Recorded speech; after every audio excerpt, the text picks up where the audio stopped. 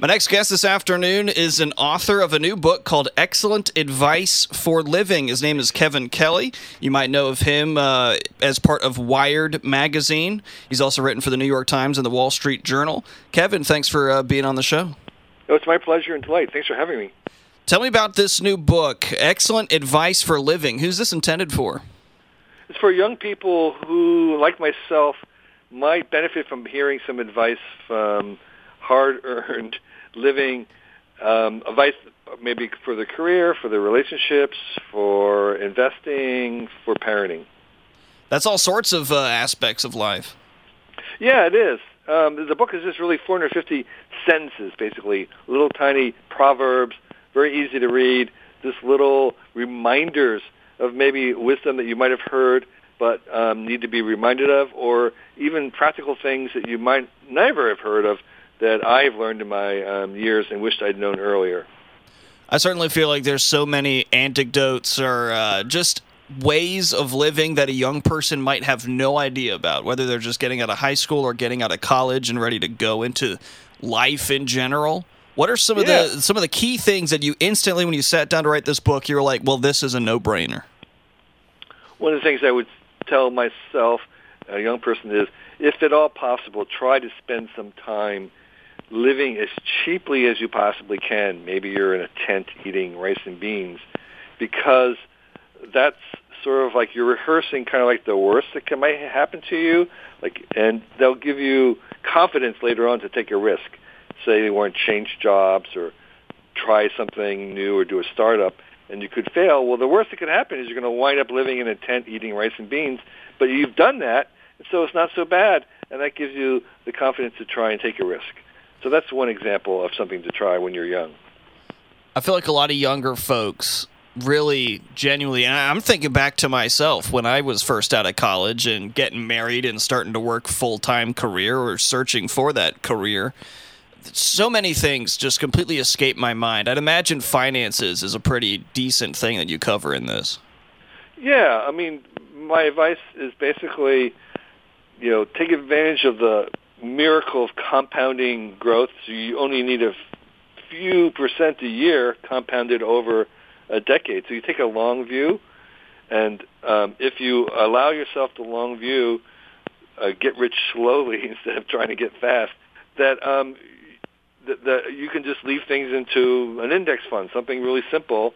It will outperform, as many people have proven, even the most active day trading. And so use the advantage of mathematics, and don't try to guess in time.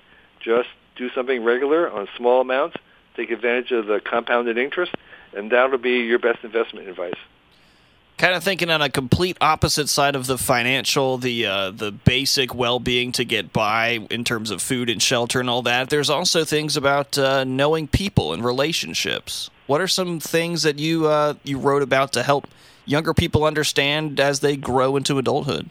Yeah, so there's a kind of what I call the rule of three in a conversation, which is when you have an intimate, maybe even a passionate conversation with someone about tough things, you want to ask them 3 times what it is at the heart of what they're talking about, because their first answer will be kind of the easy answer, and then you want to say, well, tell me more, and there'll be more, and there'll be the second answer, and then it's like, okay, I've heard that, tell me even more, go even a little deeper, and that third round will be much closer to the truth and to the honest answer and something that's actually useful.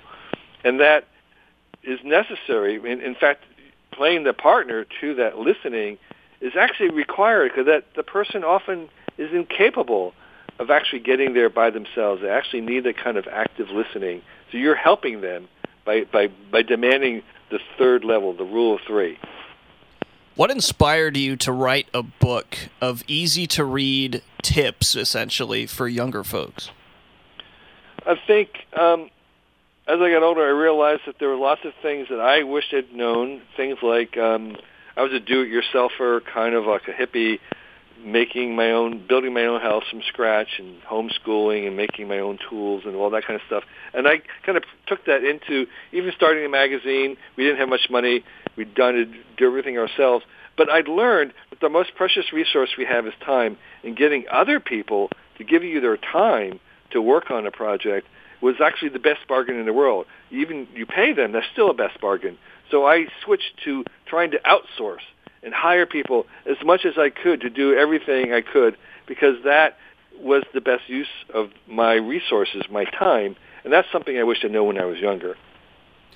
What are your thoughts for someone who just graduated college? We have thousands of them right now in the middle of getting out of their dorms, out of where they lived in college. They're about to hit the road. Some have jobs, some don't. What is your advice for someone right now in the modern day who is just getting started to being a free adult? Well, I understand several things. One is when you're poor and young, that you have tremendous advantage over those that are rich and old, because the rich and old would like to buy solutions to the problems of the world, but the young and poor have to invent them. And so you're much more likely, because you don't have money and starting out, to be able to invent the future. And if at all possible, try and work in an area where there's no name for what it is that you're doing. It's like, prompt engineering is the newest thing for AI. That didn't exist even a year ago. So, and they're already hiring people at high salaries. So try and head to a place where it takes some time to explain to your parents what it is that you're doing. That's a good sign that you're in the right spot that could be a breakthrough later on. His name's Kevin Kelly. His new book is Excellent Advice for Living. Lots of information and quick little anecdotes for younger folks getting out into the world. Kevin, thank you so much for talking about your book. It's been really great. Thanks for inviting me. I really appreciate it. Where can we find it? It's at Amazon. It's on bookstores, independent bookstores. And if you want more of me, I'm at my initials, kk.org, where I'll tell you everything I know. Thanks so much. Sure thing.